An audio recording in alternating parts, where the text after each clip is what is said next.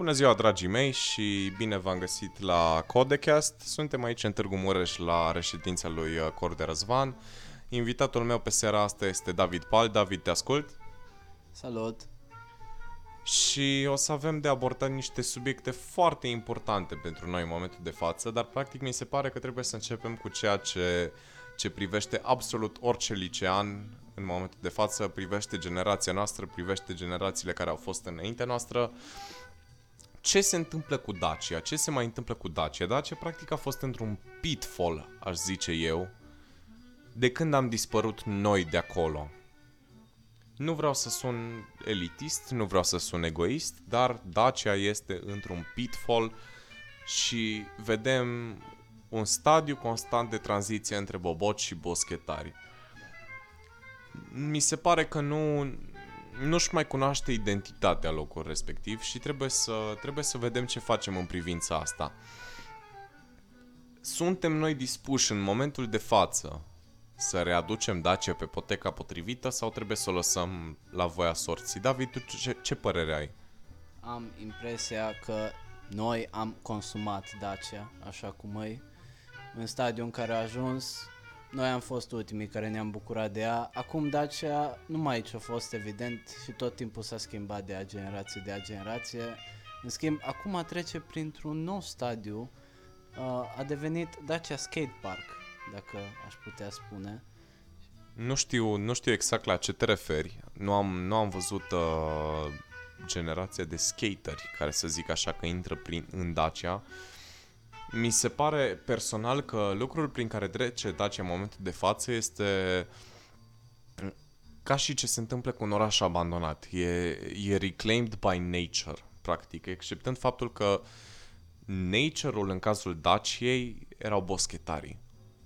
Nu e un lucru rău, nu vrem să vorbim de rău aici la CodeCast, sunt doar energii pozitive, dar mi se pare că Dacia revine la punctul în care era înainte să intre în sfera de influență Code și altor grupuri de liceeni, evident. Dar o să doresc părerea ta, David, aici o să spun o poveste. Părerea mea e că Dacia, pe vremea noastră, era o junglă. Iar acum a devenit pur și simplu un parc. A fost o junglă până în punctul în care a venit poliția și nu ne mai lăsa să bem nici măcar o gură de bere în parc. Unul dintre prietenii noștri a pățit-o și a luat amendă de 50 de lei pentru că a băut dintr-un pet. Acum, în schimb, restricțiile alea, odată cu plecarea noastră, s-au ridicat, iar tinerii din noua generație se pot bucura să și fumeze și să bea pe acolo, dar nici boschetarii nu mai știu ce-au fost. Au ajuns să stea pe bancă și să fie treji. Nu mai sunt morți, stau și povestesc între ei. Și mi se pare că, nu știu, nu mai s-a pierdut tot ce a fost dinainte. În schimb, există câțiva indivizi care au luat parte în acea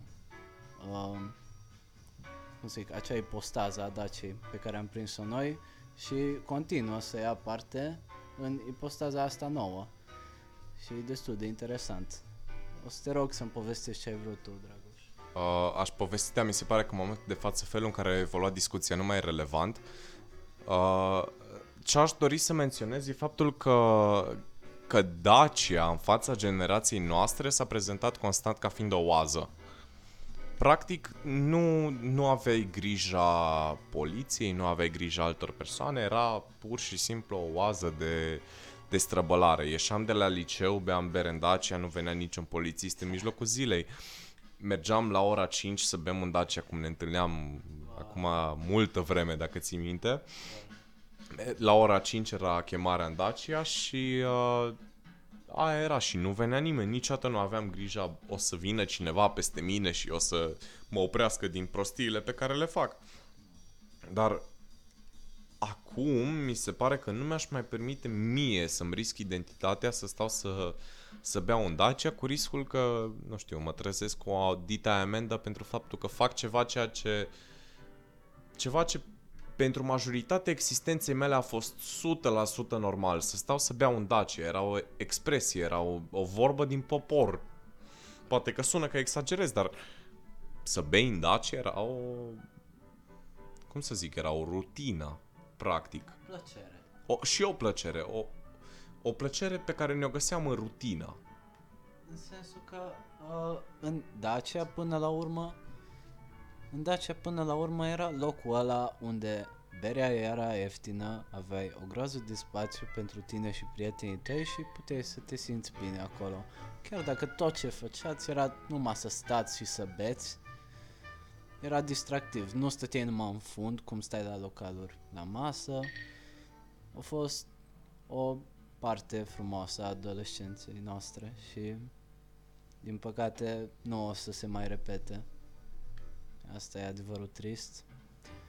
În schimb, cu toate că noi acum suntem destul de critici asupra noi ipostaze în care se află Dacia, cred că și tinerii din noua generație se distrează în felul lor, nu cum ne-am distrat noi, chiar dacă noi vedem asta ca fiind mai banal. Da. Și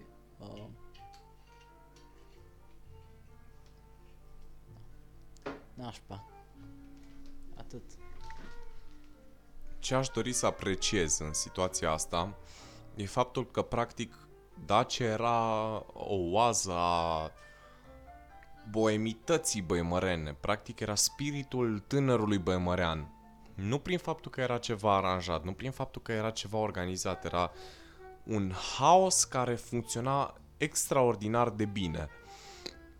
Și, practic, în Dacia vedeai fiecare tip de om ajungând în acel spațiu. Era un amestec complet între licee, fiindcă știm toți foarte bine, după ce se terminau orele de la liceu, nu conta că erai Șincai, că erai Eminescu, că erai Lucaciu, că erai Barițiu, că erai Arte, te trezeai în Dacia cu un grup imens de persoane care aveau exact același scop, să stea, vorba aia la o caterincă, mai stai, mai povestești, mai fumezi o țigară, era un punct de întâlnire. Și în mijlocul orașului să ai parte de oportunitatea asta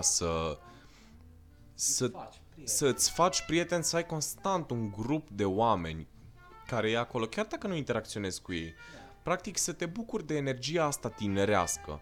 Dar mi se pare că în situația în care suntem în momentul de față, energia asta tinerească a dispărut. Adică școala online, nu mai vezi elevii pe stradă, nu mai... Da. Și e trist. E trist să te gândești că un loc care era atât de plin de viață, că nu putem să punem vina complet pe poliție. Că a stricat Dacia, nu putem să punem vina pe, nu știu, pe boboci că au stricat Dacia. Practic a fost un proces care a avut loc de la sine. Da. S-a dus, pur și simplu, așa cum se duce orice loc care e bun. Nothing lasts forever. Și nu puteam să avem așteptarea ca noi acum în 2021 încă să ne distrăm la fel de bine în Dacia cum ne distram în 2017. Dar ca să extindem discuția asta în afara code, practic, Dacia era o oază pentru tânărul băimărean. Indiferent de ce făcea, nu conta dacă vai să te îmbeți, nu conta dacă ești legalist, nu conta dacă erai rocker, nu conta dacă erai fan Five Gang. Era absolut irelevant. Tu erai licean și veneai în punctul ăla de întâlnire. Și dacă aveai norocul să te întâlnești cu cineva pe care cunoști, bine, dacă nu, iarăși bine, fiindcă tu puteai în locul respectiv să te desfășori exact așa cum vrei și puteai să te manifesti exact așa cum vrei. Puteai să vii în training, puteai să vii în pula goală, puteai să vii... Era practic cea mai pură manifestare a tânărului băimărean, dacă înțelegi ce. Nu vreau să spun ca fiind ceva exagerat. Dar mi se pare, dacă e să comparăm, de exemplu, cu un alt loc care e reprezentativ pentru tânărul băimărean, și anume Tomul, în Tom te prezinți cosmetizat, te prezinți ca cineva în societate. În Dacia nu. Da. Pentru că nu exista ierarhie în Dacia, nu exista grija asta de cum te prezinți. Fiindcă era Dacia, toată lumea își zicea, băi, Dacia, mă duc în Dacia, nu mă duc nu știu cum, așa. Exact. Dar ăla era farmecul, era faptul că tu poți în momentul respectiv să te simți cum te simți tu cel mai bine. Să te manifesti în cea mai pură forma ta însuți. Right. Sunt de acord cu tine, Dragoș.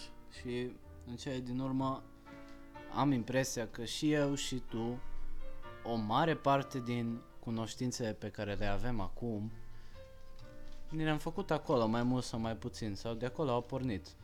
Pentru că în Dacia, sincer, mi-am făcut 10 de prieteni de la, nu știu, nu-i cunoșteam înainte deloc și numai prin faptul că am fost acolo cu grupul meu de prieteni și m-au văzut, erau ceva de genul: ăsta e din Dacia, ăsta l-am văzut în Dacia. Și așa se ajungea eventual să comunici cu persoana respectivă, era destul de plăcut. Dacă îmi permiți să te servesc cu o gură de pălincă. Da, te rog. Mulțumesc.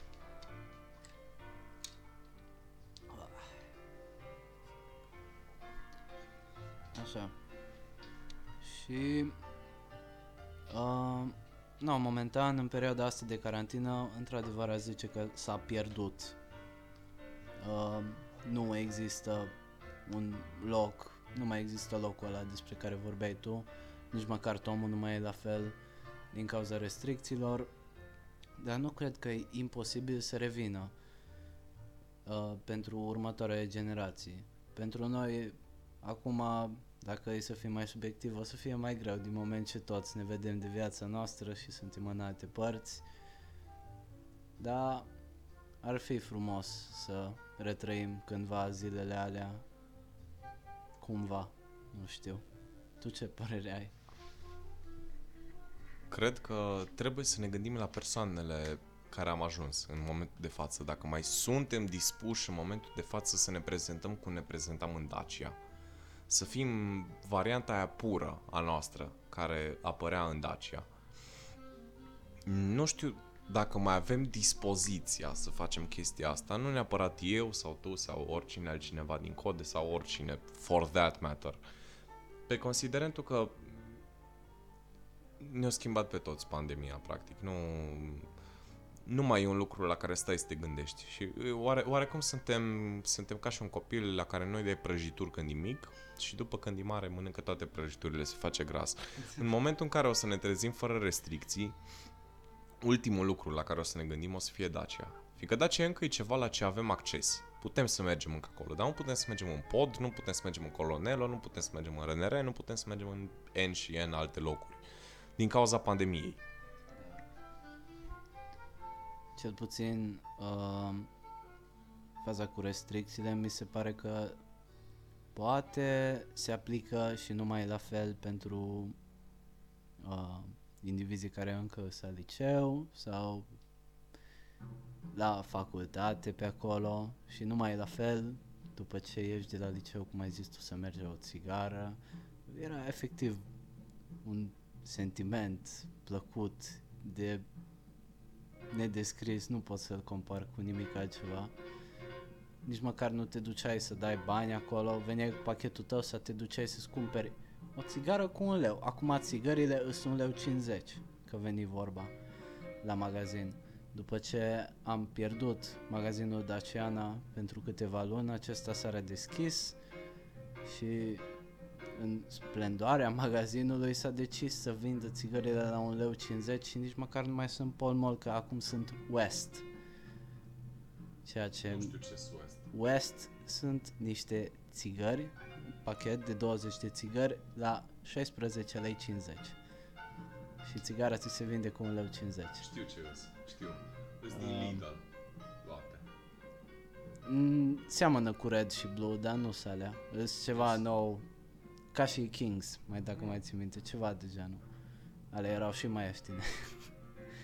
No, dar în orice caz, noi cel puțin mi se pare că nu o să putem reveni acolo. Ni s-au schimbat gusturile și după ce am încetat perioada de a ieși mai des în Dacia și am mers prin Pod, mulți dintre prietenii noștri, poate și noi, într-o oarecare măsură, am căpătat plăcerea asta de a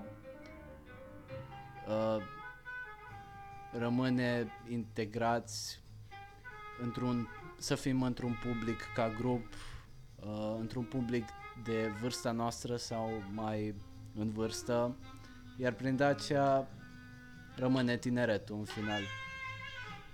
Pentru că nu toți din grupul nostru se mai pot bucura de frumusețea locului și a amintirilor ca să ne simțim bine acolo și vor efectiv să fie în public cu prietenii lor și să fie văzuți. Dar nu o zic într-un mod rău, ci așa pur și simplu e. Și eu mă simt așa și toți la un moment dat. Asta am descoperit eu cu tine de fapt la Cluj, când tot mergeam la tine și beam și am făcut asta de o groază de ori și odată ai zis să ieșim și pe afară, că până la urmă e mai plăcut așa, nu știu, decât să stăm în casă. Tu ce mai ai de zis? Cred că în situația în care suntem noi în momentul de față, ieșit în oraș e o chestie benefică. Fiindcă am ajuns să ne complacem cu ideea că putem să stăm în casă să bem. Ceea ce, da, putem să facem, dar ne pierdem rădăcinile. De ieșit în oraș, de făcut trăznăi, nu că poți să faci acum cine știe ce trăznăi, nu că făceam cine știe ce trăznăi în pod. Dar te scoate cumva din mentalitatea de stat în casă, de putrezit, practic. Fiindcă îi cumva să te prezinți în societate, îi cumva să ieși, să vezi altă lume, te scoate dintr-o mentalitate toxică de pot să fac tot ce am nevoie în casă. Adică eu personal am picat din greșeală în chestia asta, la modul că eu pot să-mi trăiesc viața la mine în bloc. Nu trebuie să ies de la mine din clădire ca să-mi iau ce-mi trebuie. Pot să merg la Kaufland, pot să-mi scot cățelul la plimbare în parc și nu trebuie să ies de la mine din bloc. Ori faptul că ies în oraș mă face să mă simt ca o persoană, nu neapărat că funcțională în societate, ca o persoană care participă la activitate socială. Mi se pare că mă scoate oarecum din zona asta de confort, de stat și de băut în casă, că practic în casă stai, cel puțin eu când primesc lume la mine, tu știi foarte bine, stau în pijamale, nu mă interesează de absolut nimic, dar e o problemă chestia asta, o interpretez ca fiind ceva normal, ca fiind ceva, nu știu, basic, practic, dar nu mi se pare că ar trebui să lăsăm chestia asta să devină normalul, fiindcă ne lenevește și ne scoate din aspectul social a existenței umane. Practic trebuie să participăm în chestiile din jurul nostru ca să ne putem simți, cum să zic, parte din societate. E o chestie esențială pentru un om să se simtă ca fiind parte din societate.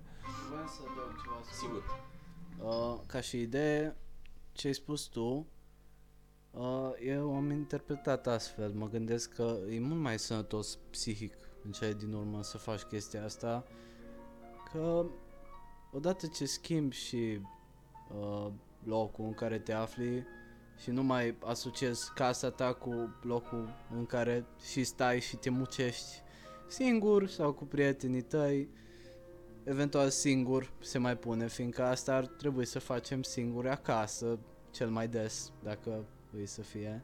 Dar cu prietenii tăi ar trebui să fie aproape de fiecare dată să se simtă ca o ocazie și să mai schimbă împrejurimile. Dacă pot să adaug o chestie. Da, nu, că nu. Tot ce vreau să adaug e o chestie foarte scurtă. Mi se pare că nu trebuie să facem confuzia între locul în care socializăm și locul în care locuim.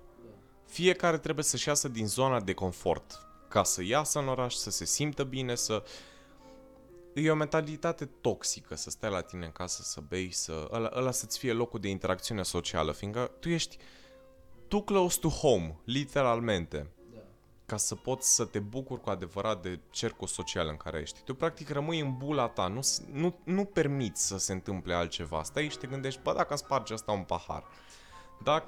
Cum s-a întâmplat de altfel ieri. Mai ai și grija casei tale, să nu existe daune și știi că nu e total în controlul tău, deși o altă chestie pe care am observat-o și când mergem noi la un prieten de-al nostru, Marc, mergem la el la cabană. Mie îmi place la cabana Marc și ție îți place la cabana Marc, e foarte frumos și ne distrăm de fiecare dată foarte bine acolo. Până și Marc se distrează, numai n-am putut să nu observ de fiecare dată când am mers cât de preocupat e să aibă grijă de tot să nu se spargă sau să fie ordine, să întrețină cabana, să pună lemne, el se ocupă de toate lucrurile astea și e responsabil și e un stres pe care l-ai în plus când ești la o ocazie unde se presupune că tu și toți ar trebui să vă simțiți bine și să vă distrați. Și asta îmi displace dacă trebuie să pun, trebuie să pun chestia asta pe umerii cuiva, să nu se distreze din cauza că se simte responsabil. Dacă am merge în schimb ca la majorate, când mergeai la cabană, la Vis-a-vis de exemplu, Vis-a-vis e o cocină, efectiv o distrugeam, nu aveai ce să faci și nimănui nu-i păsa. Eventual se simțea un pic vinovat sărbătoritul, pentru că el trebuia să achite mai târziu, dar în final nu, chiar nu conta, toți se simțeau bine, inclusiv sărbătoritul. Și așa ar trebui să te simți cam la orice ocazie, eu așa zic. Consider că e important ca în momentul în care socializezi să poți cu adevărat să te bucuri de prilejul ăsta. Să poți pur și simplu să te bucuri că ești cu cineva în oraș, să te bucuri că vezi locul în care trăiești. Asta mi se pare că e o chestie foarte importantă pe care chiar cred că nu o facem destul la Cluj. Să te bucuri de locul în care trăiești. Fiindcă n-avem ce zice, indiscutabil trăim într-un oraș frumos. Da. E un oraș frumos, e un oraș în care chiar poți să trăiești viața și să nu simți nevoia să pleci din țară. Și nu numai că trebuie, dar merităm să ne bucurăm de locul respectiv. Deci am putea mai des să ne luăm la plimbări prin parc, să mergem, nu știu, cu bicicleta, să pur și simplu să luăm orașul la pas. Da. Fiindcă te face să te simți mai bine cu deciziile pe care le-ai făcut. Să te gândești, eu n-am ales să merg aici la facultate numai că e bună faculta. Indiferent dacă e COVID sau nu și dacă ai sau nu oportunitatea să te plimbi. Practic, tu trebuie să te bucuri de locul în care ești ca să-ți validezi ție opțiunea pe care ai făcut-o din punctul ăsta de vedere. Trebuie să simți că trăiești. Ori mi se pare că contează chestiile, contează distracțiile, contează socializarea, contează toate chestiile astea, dar contează iară foarte, foarte mult și faptul că pur și simplu să simți că ești într-un loc bun. Trebuie să ne bucurăm cumva mai mult. Pardon. Corect. Dar nu știu exact cum să formulez. Nu-mi vin cuvintele. Pentru că am mai adresat asta și înainte, dar o să readuc în discuție restricțiile. Am impresia că restricțiile ne restricționează de la a ne bucura în totalitate, așa precum spui. O chestie vreau să adaug, nu restricțiile la modul general, că ne-am putea distra și cu masca pe față. Restricția de ora 10, care acum s-a făcut ora 8, aia mi se pare că ne limitează cel mai tare. Da, sunt total de acord. Cu masca, eventual, mă gândeam că e mult mai greu acum în comparație cu adolescența noastră, când mergeam în parc în Dacia și beam, să facem asta exact și la Cluj, pentru că ne-am încercat, sincer, să bem prin mască și dacă ne dăm masca jos, toți se uită urât la noi. Nu că ar conta, dar când una dintre persoane care se uită la noi poate e polițist, în final poate îți iei o amendă sau ceva și nu e plăcut să ți se subțieze portofelul. Sănătate. No, și restricția asta de ora 10, sincer. Mersi. Noroc. Vreau doar să menționez faptul că prietenul meu, David, se bucură în momentul de față de o pălincă excepțională de buciumi. Total de acord. Și pălinca asta de bucium, ca să fac așa o mică paranteză, m-am oprit când mergeam spre Cluj, în bucium, să-mi iau pălincă. Am nimerit la casa unui domn și a unei doamne de vreo 60 de ani, care au fost super de treabă cu mine și le-am promis că de fiecare dată când merg în Cluj mă opresc pe la ei. Și până acum, de fiecare dată când am trecut pe drumul ăla, m-am oprit pe la ei. Ne oprim și mâine, deci? Eu știam, parcă tu mâine rămâneai la Cluj, așa? Da. Opa.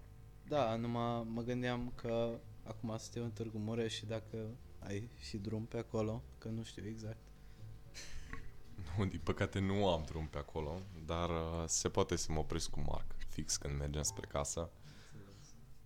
Dar sincer, mi dor de Cluj. Acum cum am stat acasă atâta vreme, mi se face dor de Cluj. Nu neapărat că făceam eu mare lucru, dar parcă stilul meu de viață era unul mult mai relaxat. Păi da, că ajungi să fii mai relaxat cu tine însuți și faci numai ce vrei. Și nu știu, gândește-te că acolo ești în paradisul tău, sau nu știu cum să zic. Ești tu cu tine însuți și ești responsabil pentru tine însuți. Nu mai ești responsabil doar de anumite lucruri de care ai putut fi cât timp trăiai cu părinții tăi. Acum tu ești responsabil pentru tot. Trebuie să-ți ocupi timpul în așa fel încât să duci o viață sănătoasă, cât de sănătoasă îți dorești. Tu trebuie să faci efortul ăsta. Tu trebuie să speli vasele, să duci gunoi, să-ți faci de mâncare și chestiile astea sunt grele, dar în ciuda faptului că sunt grele, îți aduc și o anumită plăcere pe care nu o aveai cât timp stăteai acasă, fiindcă acasă îți făcea mama de mâncare, acasă, dacă te punea ea să duci gunoi, în orice caz ea ți-l făcea, te mai punea să speli vase din când în când, dar nu tot timpul. La cumpărături, părinții tăi mergeau la cumpărături, te mai trimiteau și pe tine eventual. Acolo la Cluj ești pe pula ta, cum s-ar zice. Și chiar dacă e mai greu așa, că îi mai greu decât să stai acasă să ți se facă toate pe plac, îți aduce o satisfacție. Majoritatea persoanelor le aduce o satisfacție pentru că nu te simți ca un căcat de om care stă și putrezește la o vârstă mai înaintată de adolescent, adult. Tu ce ai de spus? Mi se pare că e foarte important, dar foarte, foarte important să-ți asiguri existența prin chestiile astea foarte basic. Adică nu e ceva la ce te gândești că trebuie să faci până când te vezi în poziția respectivă. Adică, cum să zic, ai impresia înainte să te muți că, o să trebuiască să fac toate chestiile astea și vezi, Doamne, ce mult îmi îngreunează programul. Dar nu e vorba de îngreunat program. Fiindcă, până la urmă, dacă stai să te gândești, ești mai câștigat că faci chestiile astea. Unul la mână, ți se reduce din timpul pe care îl ai ca timp disponibil pentru tine, ceea ce îi în general un lucru rău, dar nu în situația asta, pe considerentul că înveți să-și gestionezi mai bine timpul. Doi la mână, pur și simplu înveți să ai grijă de tine, ceea ce ar trebui să fie o chestie ce e cultivat în tine de dinainte de facultate. Și trei la mână, îți câștigi tu spațiul tău. Ceea ce e un lucru minunat, e absolut minunat să ai tu spațiul tău, să știi că te poți desfășura acolo în pace. Aia mi se pare o chestie absolut minunată. Adică eu personal mă simt atât de bine să știu că sunt la mine acasă la Cluj și eu și cu cățelul și nu trebuie să fac ceva anume ca să zic că... Faci ce ai chef. Exact, faci ce ai chef. Și faci ce trebuie, practic. Adică, cum să zic, îți faci cursurile, îți vezi de treabă, dar ai timpul tău să faci totul în casa aia. Și poți să faci când vrei. Exact. Când vrei, ce vrei. Dacă am eu chef să fac duș la 5 dimineața, pot să fac duș la 5 dimineața. Dacă am chef să mă... Exact. Dacă vreau să mă îmbăt, să mă fac turtă la ora 12 după masa, nu că s-ar întâmpla, dar dacă vreau, știu că pot. Ceea ce e excepțional. E absolut excepțional. Într-adevăr că vin greutățile astea, dacă stai așa să te gândești, în final nu se dovedesc a fi neapărat greutăți. Cum ai zis tu, îți încarcă programul, îți reduc din timpul tău liber pentru a te dezvolta sau a face ce vrei. În final tot te dezvolți, dar te fac să te simți bine la sfârșitul zilei. Și pe deasupra cu toate greutățile astea, îți mai este adus și, cum ziceam, posibilitatea de a face ce vrei când vrei. Deci libertatea asta e ceva pe care o experimentezi libertatea asta doar când te muți singur sau când trebuie să fii responsabil pentru tine însuți. Și la început, normal, toată lumea se bucură de ea, am impresia, în mare parte. Numai dacă ești incapabil să te bucuri de ea, dacă ești schilod sau, nu știu, îmi pare rău dacă am ofensat pe cineva. Nu știu cine va asculta acest podcast. No, și în ciuda libertății astea, am impresia că la început toată lumea se bucură de ea, dar într-un mod nesănătos.